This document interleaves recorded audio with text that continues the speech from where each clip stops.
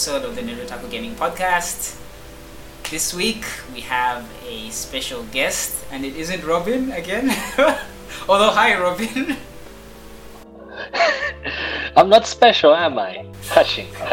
Not until after you finish Elden. I know you're going to abandon me after during this Elden Ring period. So, whatever, man. Whatever. So. You haven't lied. Yeah. So I guess you can introduce yourself. Okay, my name is Priya Khan, and I'm a South African game designer and writer, and part-time shitty filmmaker. Did I say that I was from Johannesburg? Already? I don't know if I said it. If I said it already, it's the only interesting thing about me, so I keep repeating it. No, it's awesome to finally have a guest on who is a dev from my region in my time zone. Hey. Yeah. So if you could just tell us how you why game dev, right? Why, especially for someone in our region, why game development? So when I was in high school, I didn't think I was gonna go to university and study anything. I always just liked writing, so I figured I'd do something I don't know, be a poet or be in a rock band writing, the My Chemical Romance, but from South Africa, and make it brown.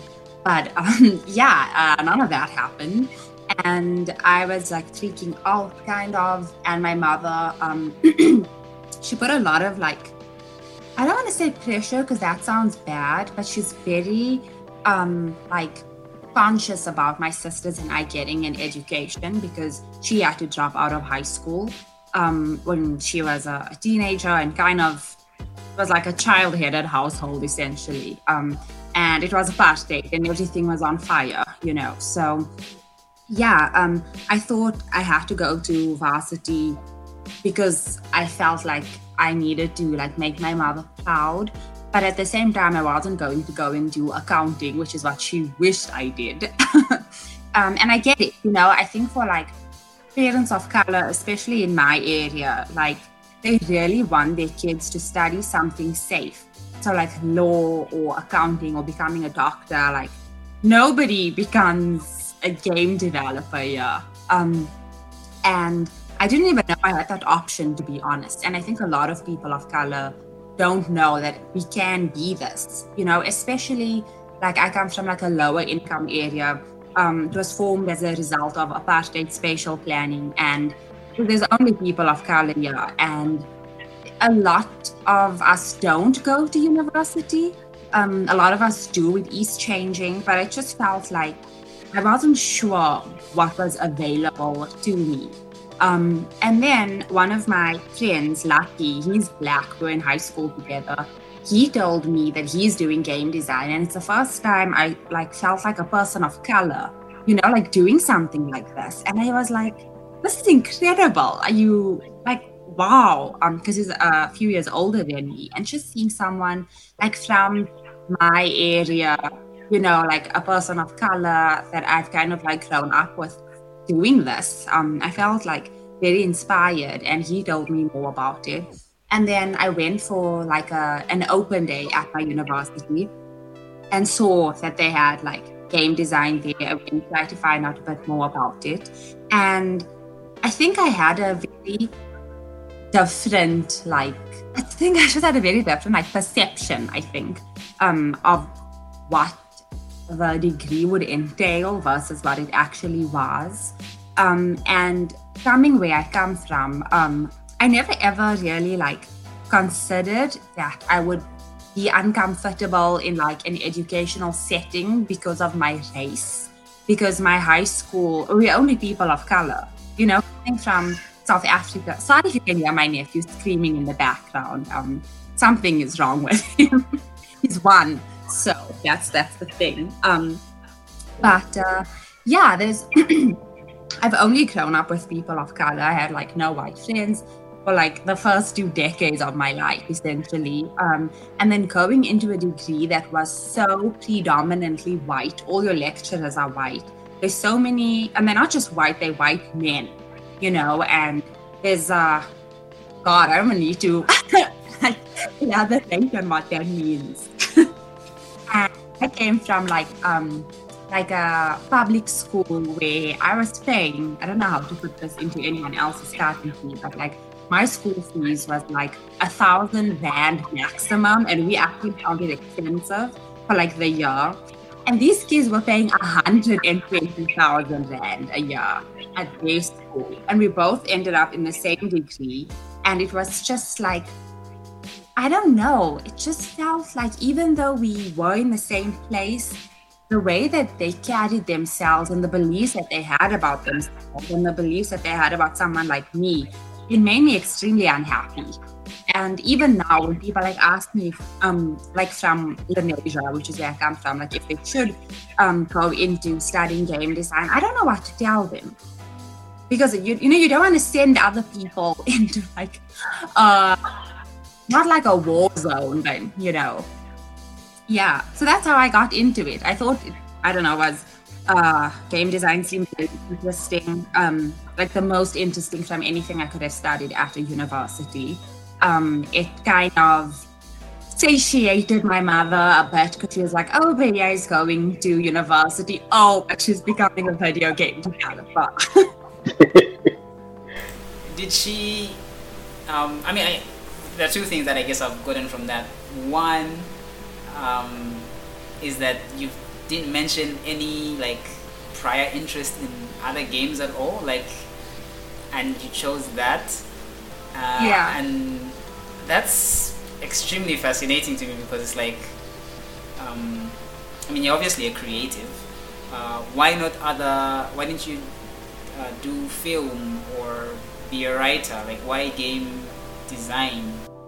Like most people, when they talk about game design, they'll always cite, oh, there's this game which inspired me. But like, nope, not this time. No, I can't say any game. The game of life that we are all losing daily. So you mentioned something that, like, why didn't I go into another creative field, right?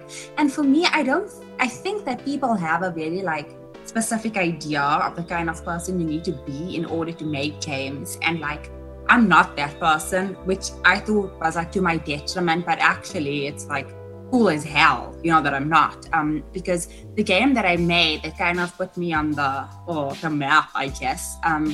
It's the entire game is filmed footage, because I really love other mediums. I think like the coolest medium in the world is books, firstly, and writing. And I feel like as a game designer, and as a writer as well, like I am telling visual stories. I'm doing my master's at the moment in film, actually. So it's funny when you're like, oh, why don't you go into film? Because, spoiler, I am there. Actually, I'm not, because I can't pay my fees as yet. But, fingers crossed that money appears, and then I can pay my registration fees. Damn you, University of the Witwatersrand. But, yeah, hashtag fees must fall. I think that like games isn't just like a one kind of thing in it. You get people from so many different backgrounds, like architecture, and people who didn't study game design as well, who end up making games. And I think that's what's so lovely about it, is how open it is, and how you don't need to be like, I don't know, I guess a nerd, because I wouldn't like I wouldn't say I'm a nerd. I would say like I'm not really interested in a lot of things that maybe make up nerd culture. And I thought you had to be one, like in order to be a game developer. But since being in the space, it's just shown me how like different people can be, and make games. And like I'm friends with game developers who are, they love like playing games, and they like comics and all of these things that might be considered like typically nerdy. And we have and like I'm not like that at all, but we both have such like a I think like a strong passion for this medium, and I think that's really beautiful and cool. Cool. I think that's really interesting. I've always wondered, like, or I should say, I'm always fascinated by what quote unquote non-gamers, or what people who didn't grow up with games or are not really adjacent to the culture, like what they think of games or how they interpret them, or I guess in your case, in the beginning, how you would make a game. And like the game you made was obviously very unique because of that perspective. Like you brought a different perspective to it, and I think it's a perspective that is sorely needed from as a gamer, from a consumer standpoint. I think it's very interesting when something new pops up, because it's like, oh, that's that's a fresh idea. I'd like to ask, like, with the first game you, I guess, got published, what was your, I guess, writing process with that? Where did that come from? How did you, like you've got a blank piece of paper, where do you begin from, and how do you continue? So I think maybe, if it's okay, I'll answer like your first set of questions about like how did I find the space as like a non-gamer, and how did I kind of like manage, I don't know, how am I going through the space? And I think that like a lot of the time nerds, I'm putting it in inverted commas for the listeners at home, but like they think they're a very like marginalized group. They think that like everyone, I don't know, whatever. Oppressed gamers. Yes, that's the exact phrase I'm looking for. And like, firstly, no, you aren't. But like, I think they don't think that they can be exclusionary.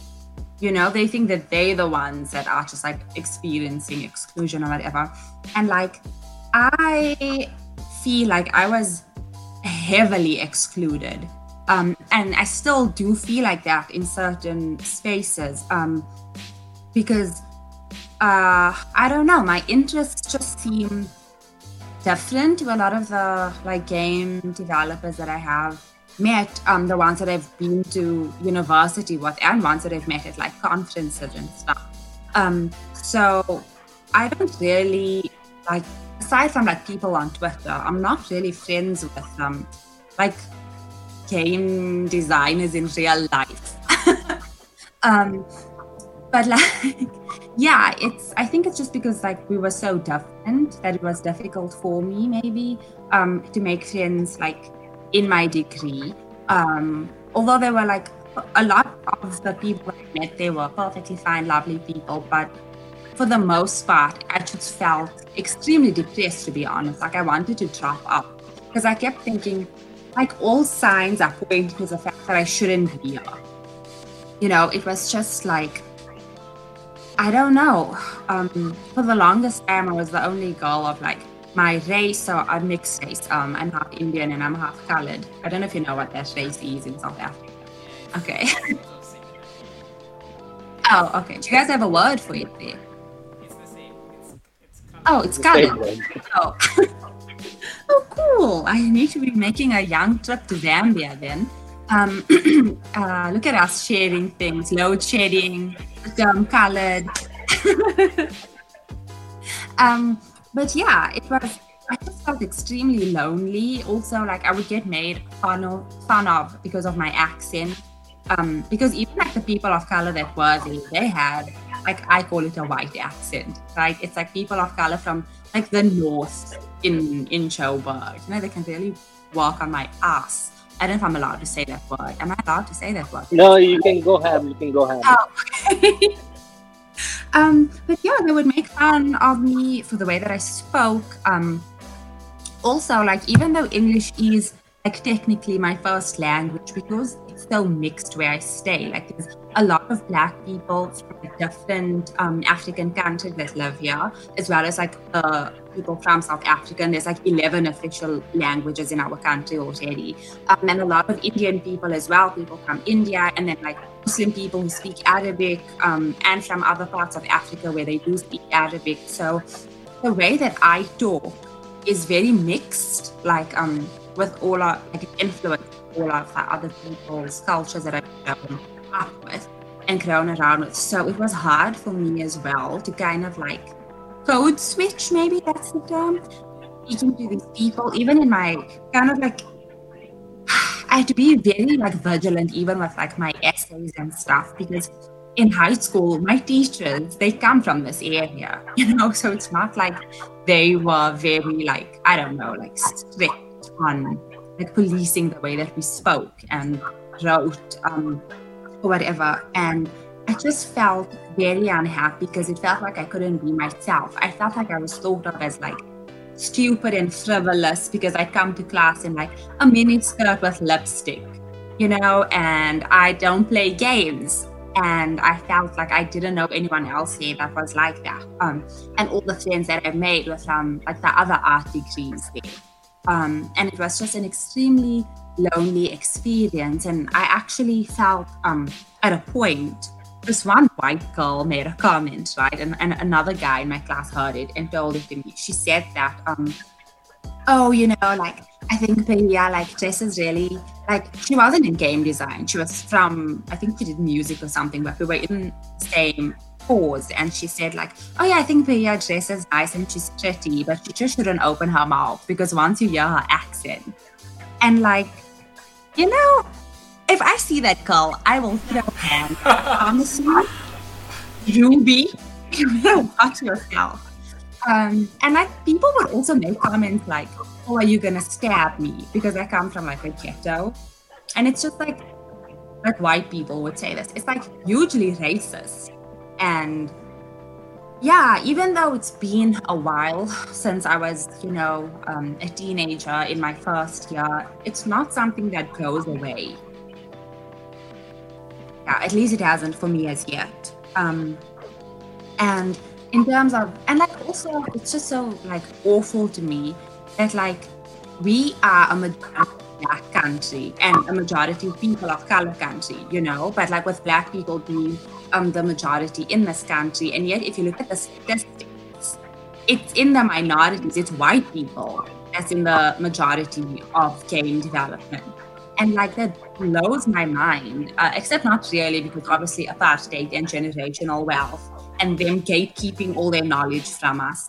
But like, it's just like, it's so angering. And I feel like I kind of am like this old, burnt out, cynical person now, even though I'm like young and just starting out and it should be like fresh and amazing. But like, I don't know, it just feels with everything else. You can't look at someone and be like, oh, they're 25 in South Africa, they're starting out, they're doing this. It's kind of like the same footing, regardless of like race, gender, geographic location.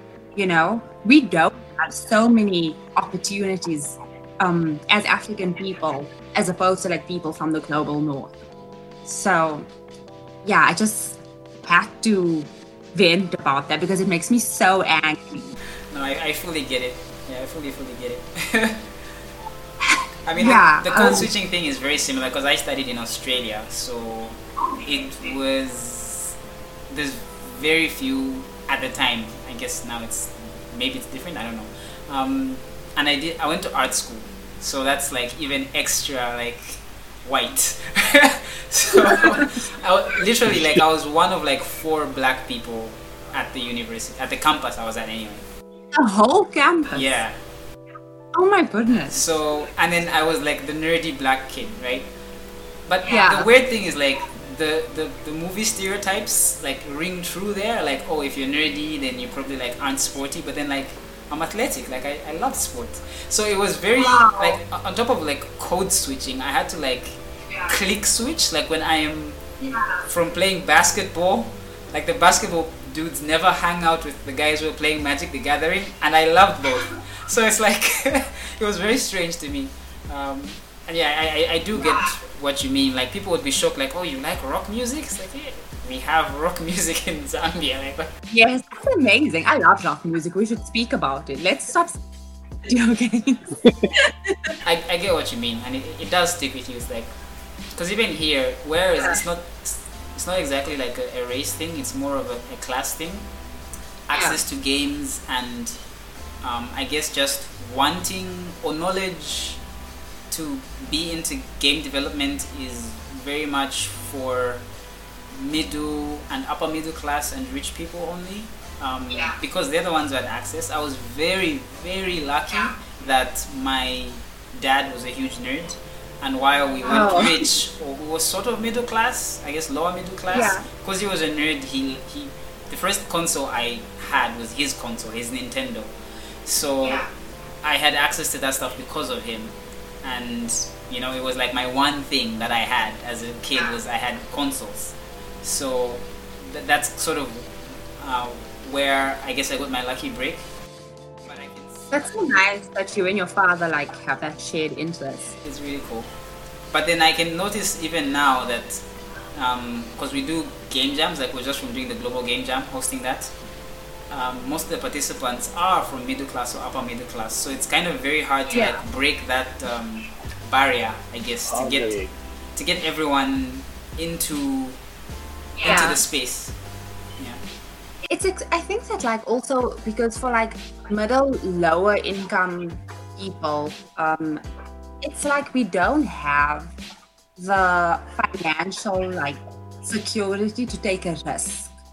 If you spend like 1.5 years of your life, for instance, you know, like making a game and it bombs, you wasted, in inverted commas, like all of this time, and you made no money, and it's not like you can just ask your parents to like have supported you during that time. Yeah, for a small loan of $1 million.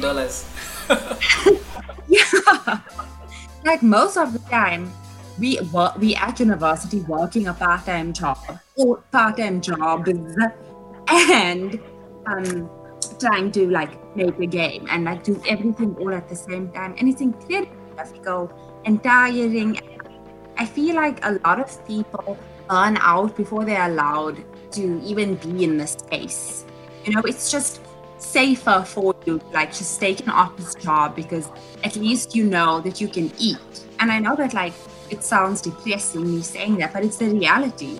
Especially like as a South African, I think we have one of the highest rates of unemployment in the world. And like I would feel like extremely irresponsible encouraging a person of color, especially in like a middle lower income situation, to go into a degree where I would fear that would they be able to like, because it's not about talent, you know, it's about the fact that like this has been what's dealt to you. The fact that you are a black or a brown kid, you know, you're a woman, you coming from South Africa, and like there's all of these things. Shit, man, just load shedding. You know, it's like it really holds you back. Not all of us can afford a generator, and then what? So, yeah, I just feel like if anyone is listening, especially for people from the global north, if you like want representation in this industry, it doesn't start from like, okay, we're opening up this role to people of color. It starts like from the time people are like seeking education, you know, like fund us from them, invest in us, because otherwise we don't make it for the most part, like out of university or even into like the first few years of our career. So, in that regards, how did you manage, like, what, just take me through your experience of how the lucky break happened. Yeah, how did that happen? Oh God, lucky break. I'm currently unemployed, so one lucky break. Sure, I know what you're referring to. So after hours, right? You asked me about like the writing process. You're asking me now, how did this happen? I was in my final year of my undergrad, and we were given like a year to make anything that we wanted. It could be like a physical game, a board game, digital game, and I was lucky enough that what is the word called? Oh, not one. I got selected because I like applied for a GDC pass through different games. This organization that there's like different organizations that help you get GDC passes and that. And I'd never like heard of GDC really previously. That was the first year I found out about it. And then I was so like thankful that I got a pass. But then I didn't have any money to go. I thought they'd cover everything. So I made this video, this really embarrassing video that has since been bleached off the internet. I don't know. I was just like a kid, you know, saying like, oh, it would be so nice if like people donated money to like my crowdfunding thing. And like, that was the first time I felt actually like a sense of community, like a global kind of sense of community, because people were so kind to me. And I never experienced this sort of kindness before. And it made me really, really happy. And like, oftentimes I experience like incredible acts of kindness from people in this community. And I'm not talking of like famous devs, visible devs, whatever rubbish. I'm just talking of like, I don't know, someone with like 84 followers on Twitter who makes games, who's not any less a part of the community, who's been like wonderful to me from the beginning. And not expecting anything in return. They're just kind for the sake, that's who they are, you know. And then I got to go to GDC and I attended the talk where, I can't remember, I think his name was Simon. I can't remember his surname exactly, but it was about, and I think it was French, making like vignette games, like short, intense, emotional experiences. And I thought like, this seems amazing. I'm like emo all the time, you know, since like 2005. This is my shit. Why have I not been doing this? I didn't even know I could do this. And because, yeah, I didn't like learn about that at campus or anything. And then when I got back from GDC, I felt really like inspired.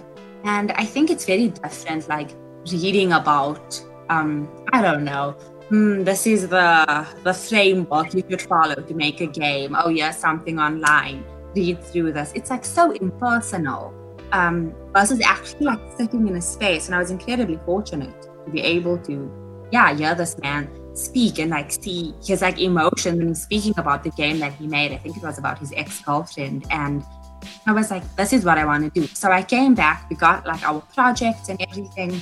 And I was like, okay, I'm going to make a game about something that I haven't personally seen in video games before.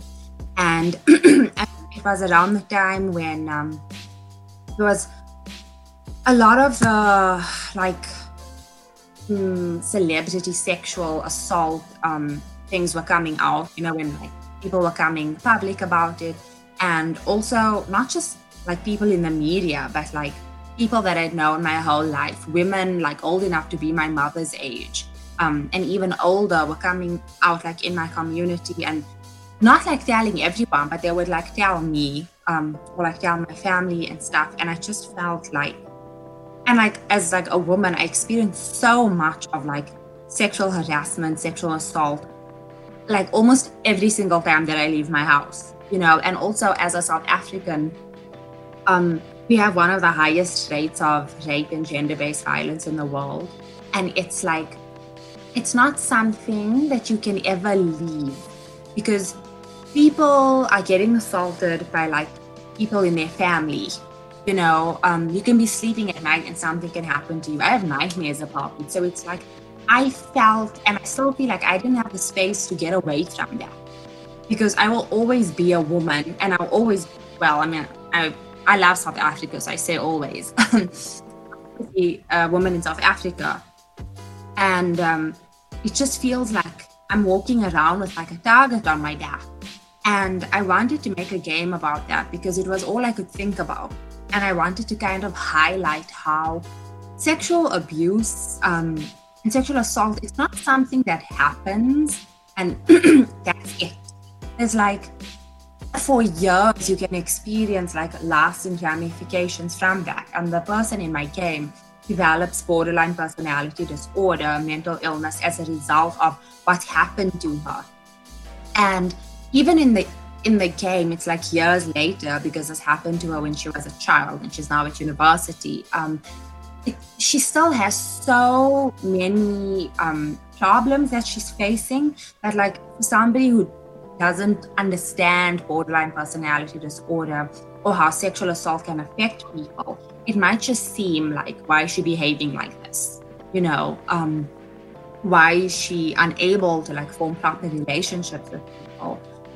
But why is she treating her boyfriend like this and then she's treating him like that? And like, I just wanted to like, I don't know. I feel like a lot of the time, mentally ill people get treated like villains, or we like the like, I don't know, like the front line to something, you know. And it's like, I don't know, or you're represented for like just the sake of like, oh, here's the like quirky, manic pixie dream girl, Ramona Flowers, or like, shut up, I hate that so much. And I'm saying that to you as I sit here with blue hair.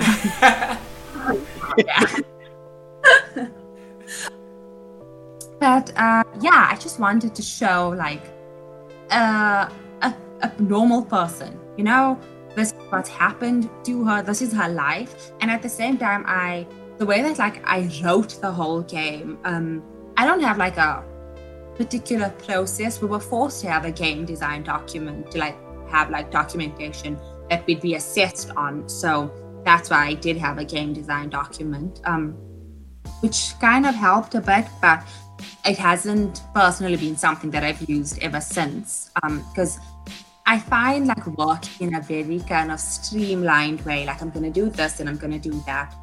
That does not work for me at all. I'm like in the middle of the game, I'm like thinking of, usually in like the way that I make stuff.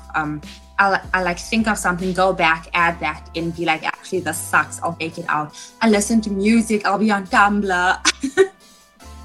I don't know, have conversations with my friends, go out.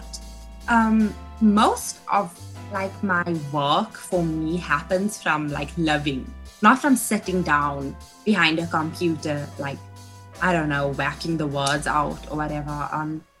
And I feel like I'm always writing in a way because I'm always thinking of things, or like, where's my book? And then like writing something down. And it's really horrible. I wish I was one of those people that could do like, okay, I'm going to sit down and do this, because I have to go through like 5 different books looking, oh shit, okay, here's something in the corner. I literally can't read what I wrote here. Oh, my notes.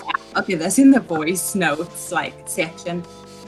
But that's how, I don't know, I feel like that's how I am alive as well. It's like a lot of different things. And I think also, I don't know, just like in my area, it's like this, like kind of like a tapestry, you know, of all these like different things that are like ugly and messy and beautiful and magical. And it's like, it's difficult, but it's the only way that I know how to do things thus far, which also explains why I'm unemployed, because I have nothing to show in a portfolio. It's like, okay, can you look through these like 6 notebooks maybe, try and figure it out.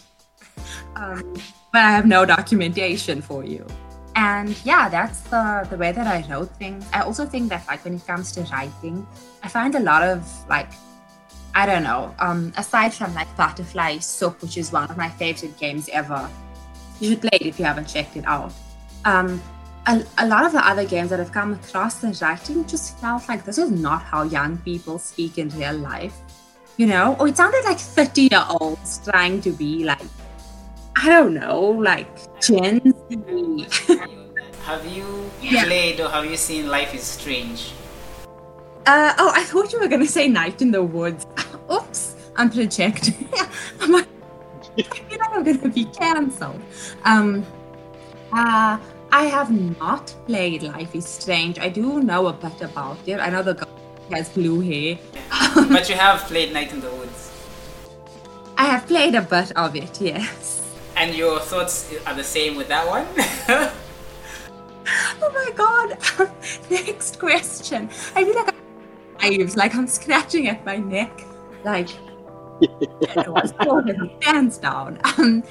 So, no, like, disrespect or offense to the people who, like, worked hard on it or whatever. And also they're American, you know? So, like, I don't know. It just felt like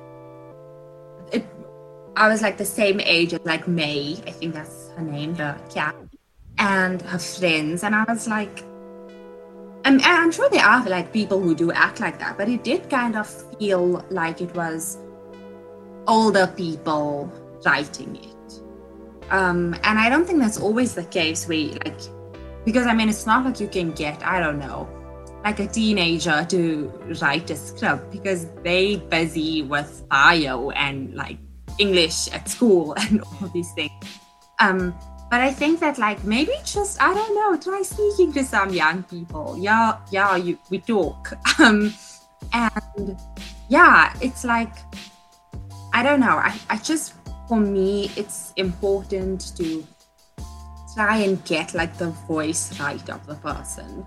And a lot of the time when I do make games, it comes from like personal experiences or something that's happened with my friends or my sisters or women that I know. And I know these women so well that I don't need to like develop a voice for them because I know who I'm speaking about, even if it is like in a fictionalized setting. That's interesting because like I like both games, Life is Strange and Night in the Woods. Night in the Woods I like a lot because May has I guess similar issues to me, I guess. But I fully get what you mean. Like I never had those issues as a teenager. They're more when I was a bit older. So I think I do. Yeah. I don't think I would have liked Night in the Woods as a teenager. I don't think I would have gotten it. But like as someone who's like 30 playing that game, I was like, man, this is hitting hard. Like it's. Oh my god! I was like bashing 30-year-olds. Really young, so I didn't. Oh, okay. Yeah, like I think it's just a consequence of the perspective, right? Because even Life is Strange, only this new one, the newest one, which has like writers who are like in their early 20s, you can feel it. I think you can actually feel and see it in the vibe. Whereas the older ones, you can tell. I know Robin is like, that's like one of his things. Like it's written by 40-year-old dudes, and it feels like. But yeah, I know what you mean. Yeah.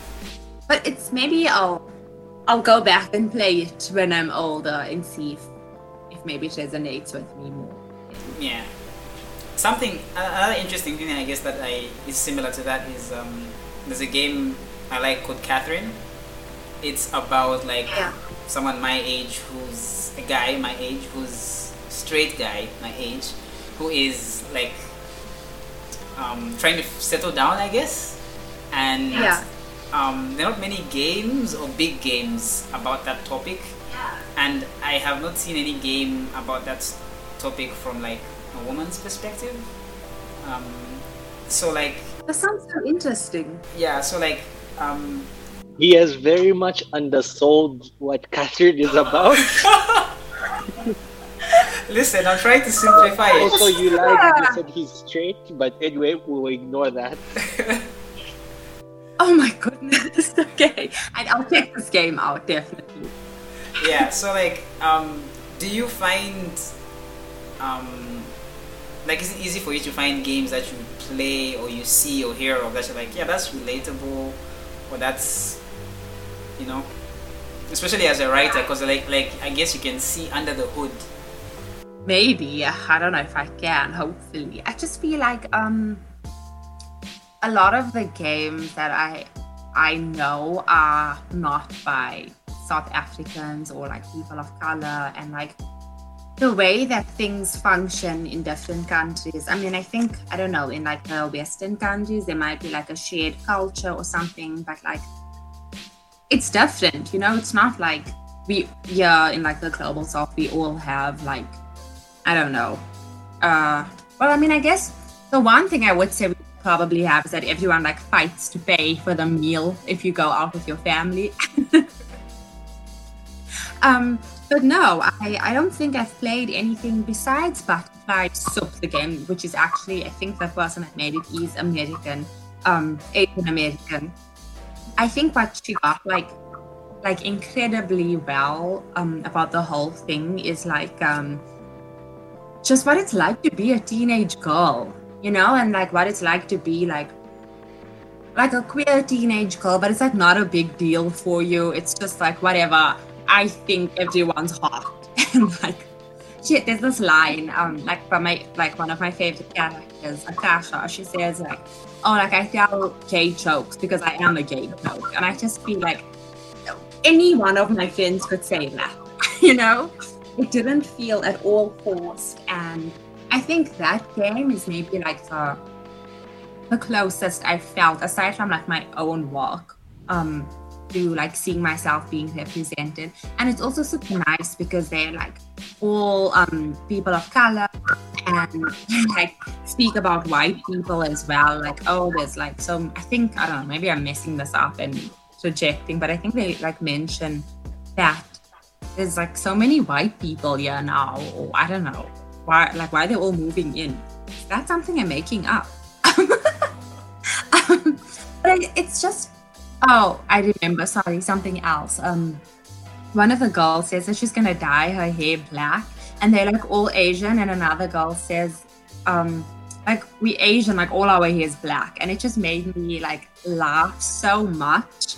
It's like, yes, you know, I don't know. I really liked it. It's especially like the topic of hair, and as someone who bleaches their hair, who has very dark hair, it just made me feel like, because I always think like, God, if I didn't have like this thick, dark Indian hair, it would be so easy, you know, to like bleach my hair and do all of these things. But every time I do it, my hair turns into like wire. It feels like a steak. Yeah. I want to know like what your experience has been like, say, since like how did you get the publishing deal? What has that been like with the game releasing? What was the reception of, I would say, the game dev community towards you, and the reception of I guess the gaming, local, the local reception as well. Did you see any difference in positive or negative in that regard?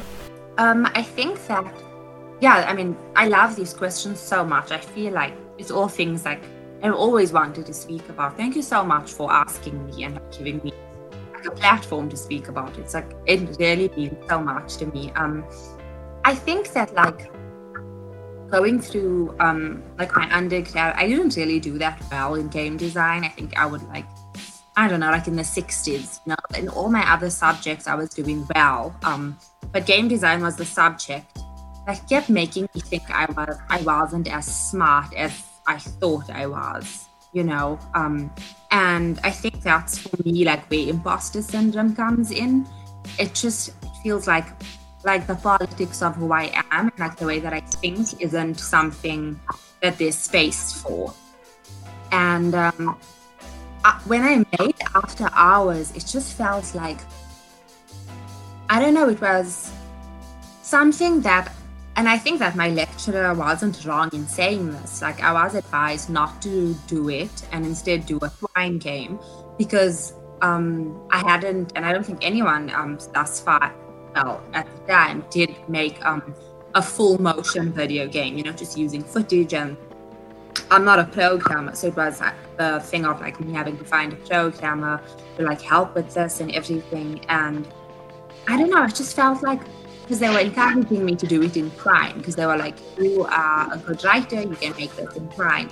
But I didn't want to freaking make it in Twine. That's not what I wanted. No disrespect. I love Twine. And when I made it,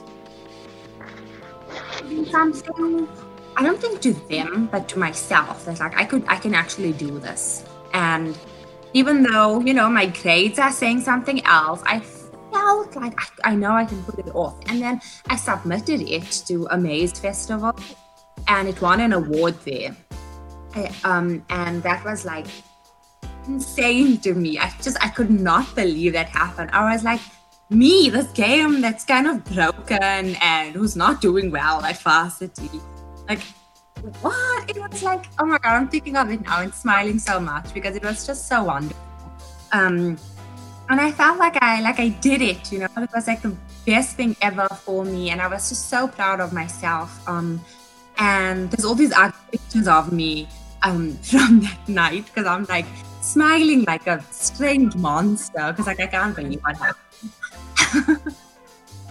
And yeah, it was, I don't know, after that, one of my prizes, aside from like this pink medal with a flamingo on it, I'm literally looking at it, it's right over there. I won like a trip to Amaze Berlin, and that was like, what? Oh my god, like boys, we're going to Europe, you know? And passport, sorted out, everything. And I was so scared to like travel alone by myself. Like I was, just a kid doing this. And I got nominated for another for another award. The Humble Bundle, which is the game's like publisher kind of person, I guess. I think it was the first time they had it that year.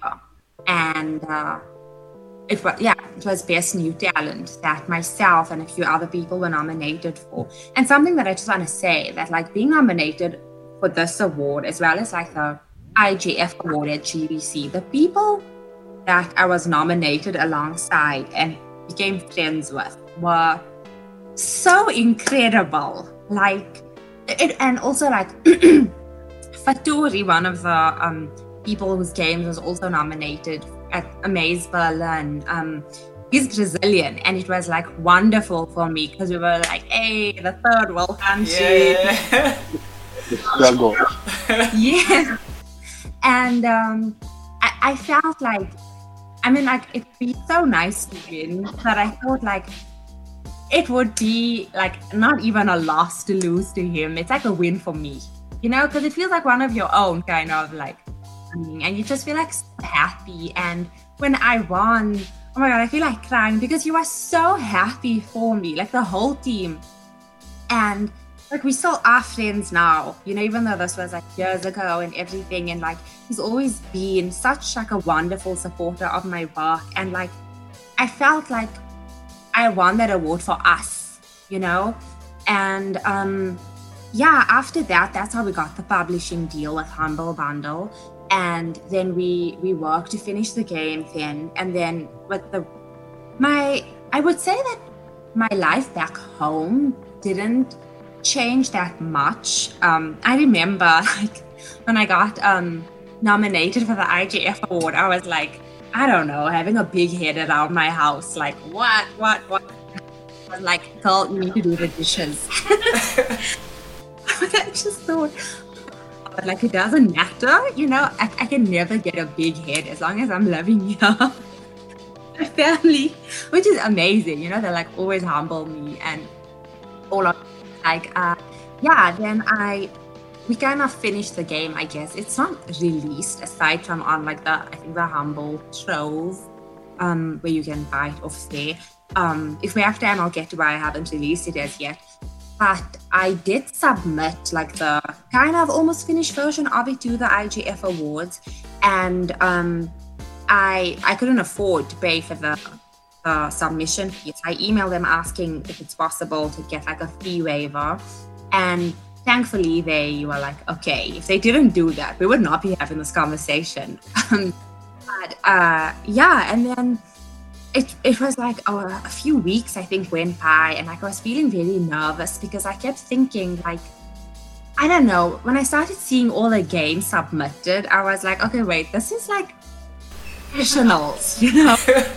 I'm like, even though the game's like technically finished, but it is broken in some parts, but like, you know what, it's part of the charm. And I just kept thinking, maybe the game is too like unconventional. Maybe I should just like pull it because it's so close to my heart. I feel like if it got rejected, and this is not a good like mindset to have, but I was so tied up into it, into the story, because a lot of the events are true, that take place in the game, that I felt like a rejection of that would be like a rejection of everything that myself and the game stood for. And that night, I was saying on the phone, like I was telling my partner, I think actually maybe I must pull the game, like ask if they can, you know, like remove it from this whole thing, because I don't think like mentally I can take it we get rejected. And later, I think maybe like half an hour later, when I was still thinking of like, how am I going to type the email? Like, how do I say this without sounding like an idiot, being like, oh, it's going to make me sad, you know? I saw on Twitter, people were like, oh my God, they announced like the IGF like nominees. And I was like, holy shit, okay. So I went onto the website and I'm like scrolling and I'm not seeing my game nominated anywhere. And then I saw it like once in like honorable mention in narrative, and I was like, oh my God, okay, I guess this isn't the worst, but like we didn't get nominated. And like I reached the end and I'm not seeing anything, right? But then I'm seeing like my Twitter blowing up and people are like, oh my God, you know, congratulations. And I was like, how did I miss congratulating me and being like an honorable mention? And then I went back and it was right at the end that we got nominated for Best Student Game. And I was like losing my shit. It was so exciting for me. And yeah, I didn't think we were going to win. It's like, wasn't amazing. Like, I feel like I kept doing this thing that was like doubting myself, like pushing the goalpost away. You know, like, I don't think I'm going to get nominated. Oh, I don't think I'm going to win. Like, just enjoy being nominated. That's so exciting. And I didn't even like really write a speech in case we like lost, because I thought, no, I'm gonna disappoint myself. And then you can watch the video. I went up on there and started talking complete like crap on stage. I thought we won, you know, we won, and that's like, it makes me so happy, and we deserved it, and I'm so proud of us. But the thing that was like super strange, because you asked me, did my life change? At home, I think it's just given my family more material to like make fun of me. Then, oh, sorry, IGF winner, sorry, you know.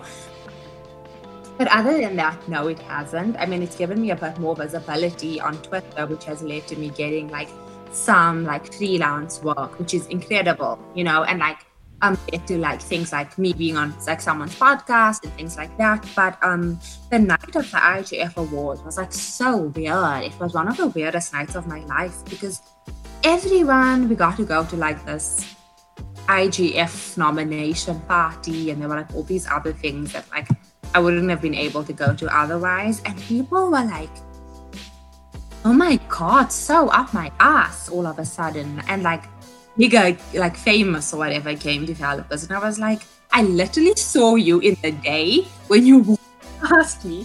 You didn't start my game, you know? And like others, I was like, oh, do you want to play my game? Like when I was exhibiting it, and they were like, no thanks, which is fine. But then it was a thing of like, oh, hey girl, they're here, you know? I don't know, it just felt so weird. Like kind of like, and like I understand maybe to an extent that like, okay, more visibility is on my game, so people know more about it now. But it just felt like super, super strange and uncomfortable, and like I was extremely overwhelmed by it. I'm not like an introvert at all, but like I wouldn't call myself an extrovert. I'm just vibing, you know. And then all people came, and it was like, I don't know. Oh my God, that like 5 minutes of fame was like shocking for me. And I remember I got like 400 new followers in like a few hours, and I just couldn't keep up with everything. And yeah, I mean, I don't have, that was like then, that's where my Twitter bio says one-hit wonder game developer. But yeah, I think it was just, I don't know, that night is something that has stuck with me and just like really made me think, what do I think is important? Because for me, that's not the like biggest achievement. It's an amazing achievement, and you know, I look at my trophy there with my name engraved on it, and I blow it a kiss, you know. That like the best thing for me was the way that it was received by like people locally, because I was like tutoring at my university and I let my students play it, and it was, I don't know, just like the way people responded to it, saying that like, and men and women of different ages, different races, telling me that they'd actually been sexually assaulted, or they know someone who has borderline.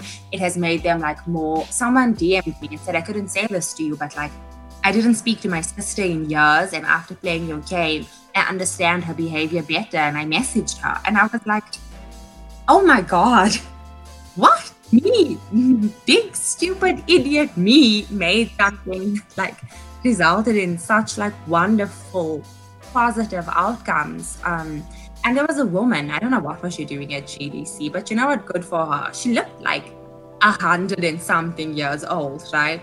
And she came and she played our game, and she told me like this really intense story, which is like a content warning of child abuse, but she told me that her father was involved in like a child pedophilia ring, and she was one of the children that he abused, and she hasn't spoken about it in years.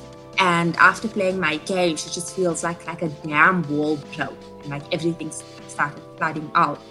And I like even like men who have told me that they'd never told anyone before, you know, that they'd been sexually abused. I was just like, I can't say glad. I can't say I was glad to have experienced that, because I'm not glad that it happened to these people at all, you know. And I'm not glad that like this is a thing that exists, which is why I made this game. But I think maybe I'm more grateful that they had like the opportunity to feel less alone. That was the one thing in common they all said to me. The other thing is that this is why I haven't released the game. Part of it is that I'm like extremely traumatized from making that game. It took a massive psychological toll on me.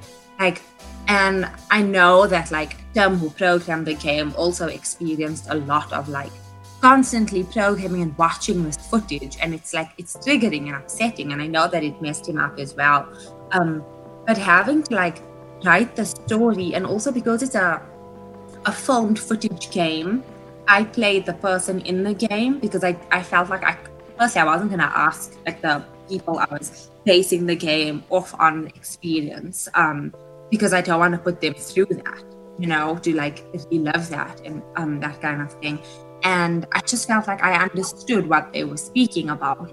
And like, I have borderline personality disorder, and I know how, like, I don't want to have to coach someone on how to act when something upsets you in a certain way.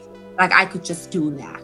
And I did. I mean, when I'm crying in that game, I'm crying because I was like, Claire, the cinematographer, I told her, just film everything. Like, don't stop. So it was like actual responses to things.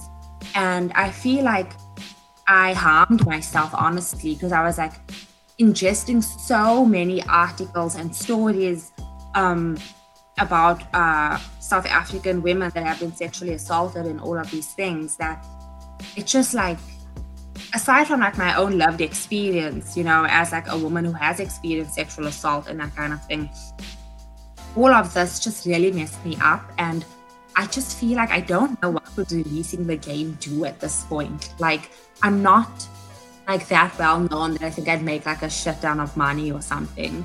And even if we would make a lot of money, it's not something that would really sway me into maybe releasing the game, because I just feel like the psychological toll, and it's not people's fault that have played the game and like spoken to me about it, because I get it. Of course you want to connect with the creator who did it, you know.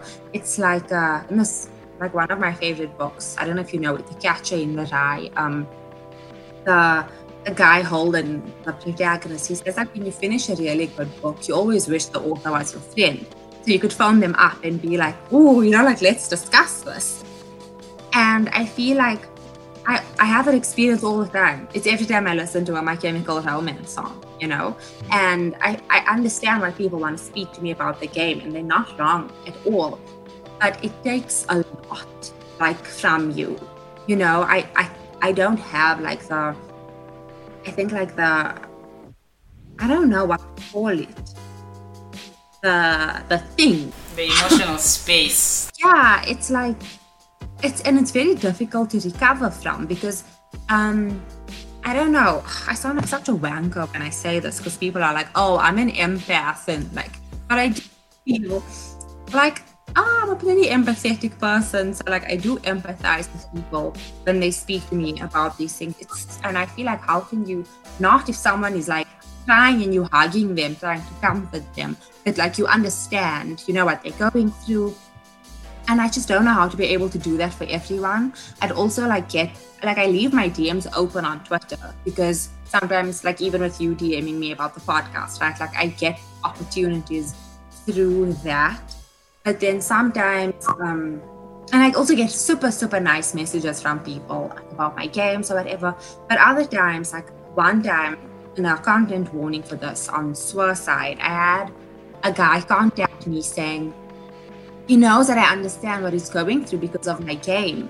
And he was from South Africa, and like I started freaking out because he told me that he was gonna kill himself. And he speak to me about all of these things because he knows that I understand. And I was like, I'm not a psychologist. I don't know how to help you. Like I was Googling all these like suicide hotlines for him to phone and be able to speak to a professional. And like I got this message at like 10 o'clock at night, and like I even like started phoning my friends freaking out because I was like, I feel like I'm dealing with something very fragile, and if I don't know, I've literally no training to deal with this, you know, and it's just not something that I should have to go through, and yeah, it's just really difficult for me knowing who will, like, in whose hands will this game fall into once it becomes everyone's property. So, yeah. Yeah, no, I've never really thought about that perspective before. That's that's something I've never actually thought about, I guess. That is, in a way though, maybe this will make me sound cold. I feel like it's not fully your responsibility, you know what I mean? Yeah. It's the work speaking for itself, I guess, and people are coming into it with their own experiences and biases and extracting from the piece of media what they are extracting. But in that same way as how there can be like, I guess, neutral reactions to it, there can be many positive ones and obviously some negative ones as well. But I think the most important thing for me, I'd say, is I guess focus mostly on the positive ones. I'll give an example of like a game that I really like, Hellblade: Senua's Sacrifice. I had read and watched many movies about like, you know, mental health, mental illnesses and stuff like that. Like I knew of it, you know, like I wasn't ignorant. I knew of it. I just don't think I ever empathized or understood fully, you know. Yeah. And then after I played that game, because like she's schizophrenic, which is like one of the more intense mental illnesses, I was like, I mean, I don't fully get it, but like I got it, you know what I mean? I was like, I get it, you know, I get it, and it opened me up to accepting or understanding more of that stuff, and it's what led me to like, I guess, get help for myself as well, you know. That's amazing. So there's like a lot of, I don't think I would have gotten help if I had never played that game, you know what I mean? Like it sounds like oh, how can a game make you do that? But it's true. It really is true. Like I would have never thought, because the character Senua, she's like normal. Like she's just a person. You know what I mean? And obviously, everyone who is schizophrenic was normal beforehand. But because I had never really empathized really fully, you know, like I never got it, and something clicked. I was like, I get it now.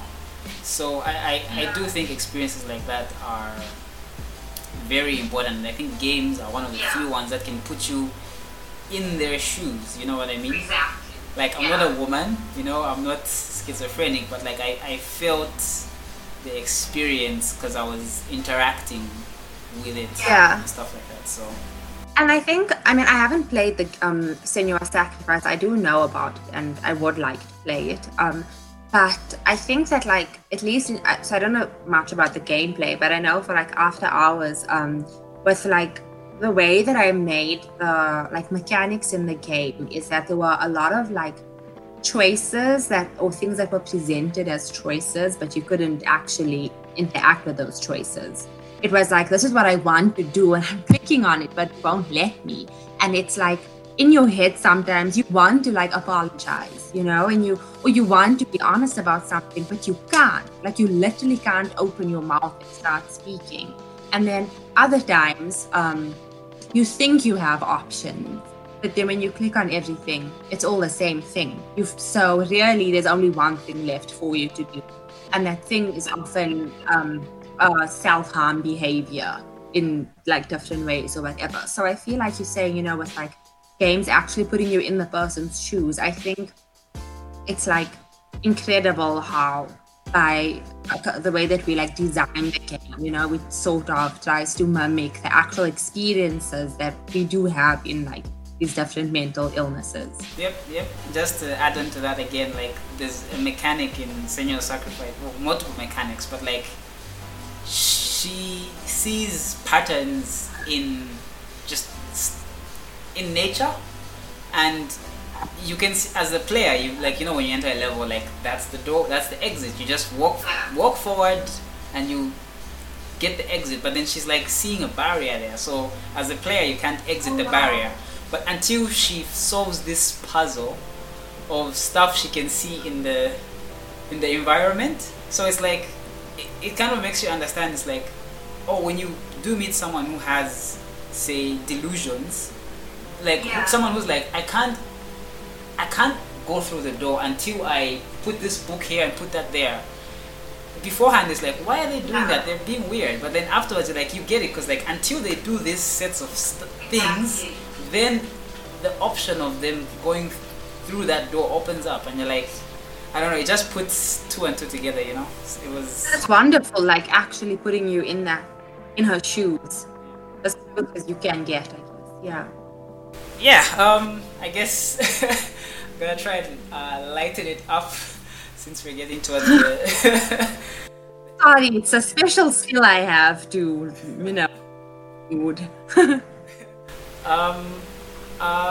What have you worked on since then, or what have you played since then that you have enjoyed, etc.? So after I made After Hours, I kind of didn't really do anything for a while. I think I was just like burnt out, and I just like felt like I had nothing in me after that. And it took literally like years to be able to like, okay, maybe I could do this or whatever. But the next thing that I can remember making was in the South African Game Jam. Shit, when was that? No, last year was something else. One of the years in my life, right? I made a game for the South African Game Jam, and the game that I made, it's like, I was thinking about it, but it's like I mentioned previously, I can't like sit down and do it. It comes when it comes. I am a slave to myself. And then I didn't do anything, and the jam was ending, I think, in 3 hours, and I was like, holy shit. Okay, let's see what's gonna happen. And then I made a game about a teenage girl who is kind of like insecure about her body, right? And she like at school, she's like growing up, so she's in high school, and she has like these boys who like call her names. They're like, okay, young man, you're like so flat-chested, and like they say stuff like that. But it's you don't like know that in the beginning. In the beginning, like the game asks you, like it explains what a cam girl is. I'm not sure if you're familiar with like cam girls and like sex scam sites, or like even sometimes like Omegle, you know, where like people like meet each other, strangers online, and a lot of the time that does lead to like a sexual encounter, right? But basically it's about this girl, and we kind of get the impression that her mother is there but not there, like she can't really speak to her, and this girl has like several things going on, but she lies and she's like, oh, I'm 19 and I'm American and blah, blah, blah, blah, so she can go onto the site when she's like young, 16 and South African, and and she constantly goes on these websites so she can get male validation, because these guys are like masturbating to her and all of that, and she feels, every time she does it, she feels like worse, than she felt before. And then she like meets girls on there as well, and she says that like it's so strange how when she meets girls who have like similar body shape to her, that she thinks they look beautiful, and it feels like kind of safer in a way. She's not like understanding like the male gaze and all of those things as yet, because she's 16, and she has not, done a lot of critical theory in her life. And you can't like understand all of that at 16, but for her, she doesn't. But I think as like an adult playing the game, you see like exactly what's happening.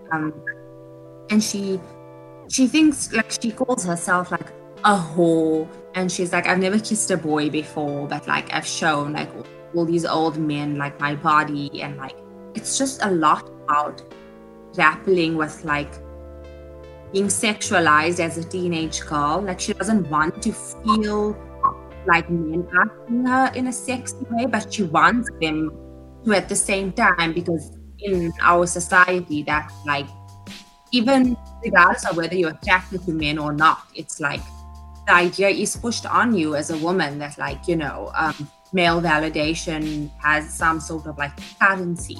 If men find you attractive, then, I don't know, you're good and you like all of these things and you're cool. And so that was a game that I'm like extremely proud of making. Aside from the fact that I made it in 3 hours and my hands almost fell off when I was done with it. It was just, I don't know. Actually I did make another game as well, called Blood Under the Bridge, about a girl living in like a post-apartheid South Africa, and they like colored people as well, and her mother is very like whitewashed in her mind by growing up during that time, and because her daughter is fair, it's like the thing that makes them proud of her, because like in like my community, colorism is a major thing. I'm fair-skinned, and it's like my experiences are very different a lot of the time to like my sister, for instance. And because we mixed race, we like different skin colors. We look different. Just people like say weird things. They're like, "Oh, are you really like what? You have the same parents, huh?" Like, so yeah. It's just about that. And I think I just started like, I made those games not in a university capacity, and like I love telling stories about like where I come from, and I think especially about like teenage girls and being a young woman. I mean, it's my experience at the moment, of like being a young woman. But I think a lot of the insecurities and feelings you develop as a teenage girl, it kind of stays with you in a way, even like your interests, and yeah, I don't know. I always feel like women have this, regardless of how old they are, this girlishness to them. And it's like, I don't know. I'm like in love with that. Even like just seeing women hanging the washing, I'm like, gorgeous. The impact that has, the clearance that has, the global ramifications that has. So, yeah. Yeah. Awesome. I mean, yeah, they sound cool. I'm hearing that. I'm like, damn, I wanna play that. You can check them out on my itch.io page. I for sure will. For sure will. Are there any games that you've played that like the writing stuck out to you and you're like, that's cool? Aside from Butterfly Soup, which is the game I keep mentioning, I think I played, what is this game called? I think it might have been called Game Monster Kiss Club, if I'm not mistaken. And what I really liked is the fact that like Hannah Montana is mentioned in there, and even My Chemical Romance, and like the characters just feel like very realistic, you know. So, and I think I might have played like a demo version of it, so maybe it's like further developed now. But I found that really like, and was like quite funny, you know. And I love it also when people are like kind of like bitchy in games, because I feel like especially for minorities, there's like this whole thing of where we need to convince, I don't know, like the people that marginalize us. You know what? Look, I'm actually a good person. I'm not a criminal. I'm not a terrorist. Like, look at me go. And I love it when like, even though they like all monsters in this game, but still like they are like queer and like marginalized and that sort of thing. I guess in like global society space. It's just like I like the fact that, I don't know, one of the characters is a bit like bitchy, and I just love that so much, because I'm like, yes, you don't have to be like chicken sunshine and roses all the time. Good for you. Go. You turn into a villain. Yeah, so I played that, and I also played a game. I think you play as like two pieces of meat. If I can remember correctly, I think you play as someone who falls in love with a piece of meat, a meat man. I like playing like very short, strange, free games on itch.io, because it's like, it's so like funny, and it makes me laugh, because I'm like, how did someone think of this? You know, I think I don't maybe have like, I hate looking at a screen for a very long time, so I can't play games. It's very long. Like, yeah, if it's like 5 minutes, you know, it's golden for me. Wow, every award is yours. Oh, another game that I did actually play that was quite long. I think it was like 6 hours. I must have played it over the course of like a month. Was Flambeau. Have you played that game? You should definitely check it out. It's about this 10-year-old girl that they kind of like accuse her of like knowing more than she lets on, because her parents get murdered that night, and it's kind of like a horror game. But I think it's really like incredible, just like the way, the art style, the way that it's written, everything. It's also about mental illness, and it's just like, I really like the way that I felt towards the character.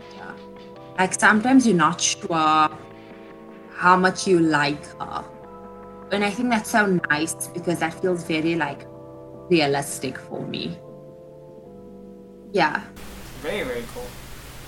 Well, I guess those are all the questions that I had for you. It's been super, super awesome to have you on. Very, very thankful. It was, yeah, very insightful, super fun. I hope we can do this sometime in the future as well. Definitely. Thank you so much for asking me. I had such a nice time, even with the painful things. It was like so nice to have you as like a host and have a conversation with you and learn more about like how things function in Zambia as well. Like when you were speaking of like it not being so much a race thing but a class thing. Yeah, that was like really interesting to learn about. So thank you. Thanks so much. Where can people find you, or where can they play your games and stuff? Maybe you can. Yeah, so on Twitter, my handle is Baking Bahia, but there's no chi. So BREAKIN BAHIYYA. And then I have my Twitch profile linked in my bio. But otherwise, you can just search Beyaka and it will come up. It will say Codeine Queen is like the first hit, which is like not my Twitter handle, that other name that comes with. Yeah, and that's it. Nowhere else can I be found. Not in the real world. Awesome. Once again, thanks for doing this, and we'll see you guys next time. Thank you. Thanks for listening, everyone.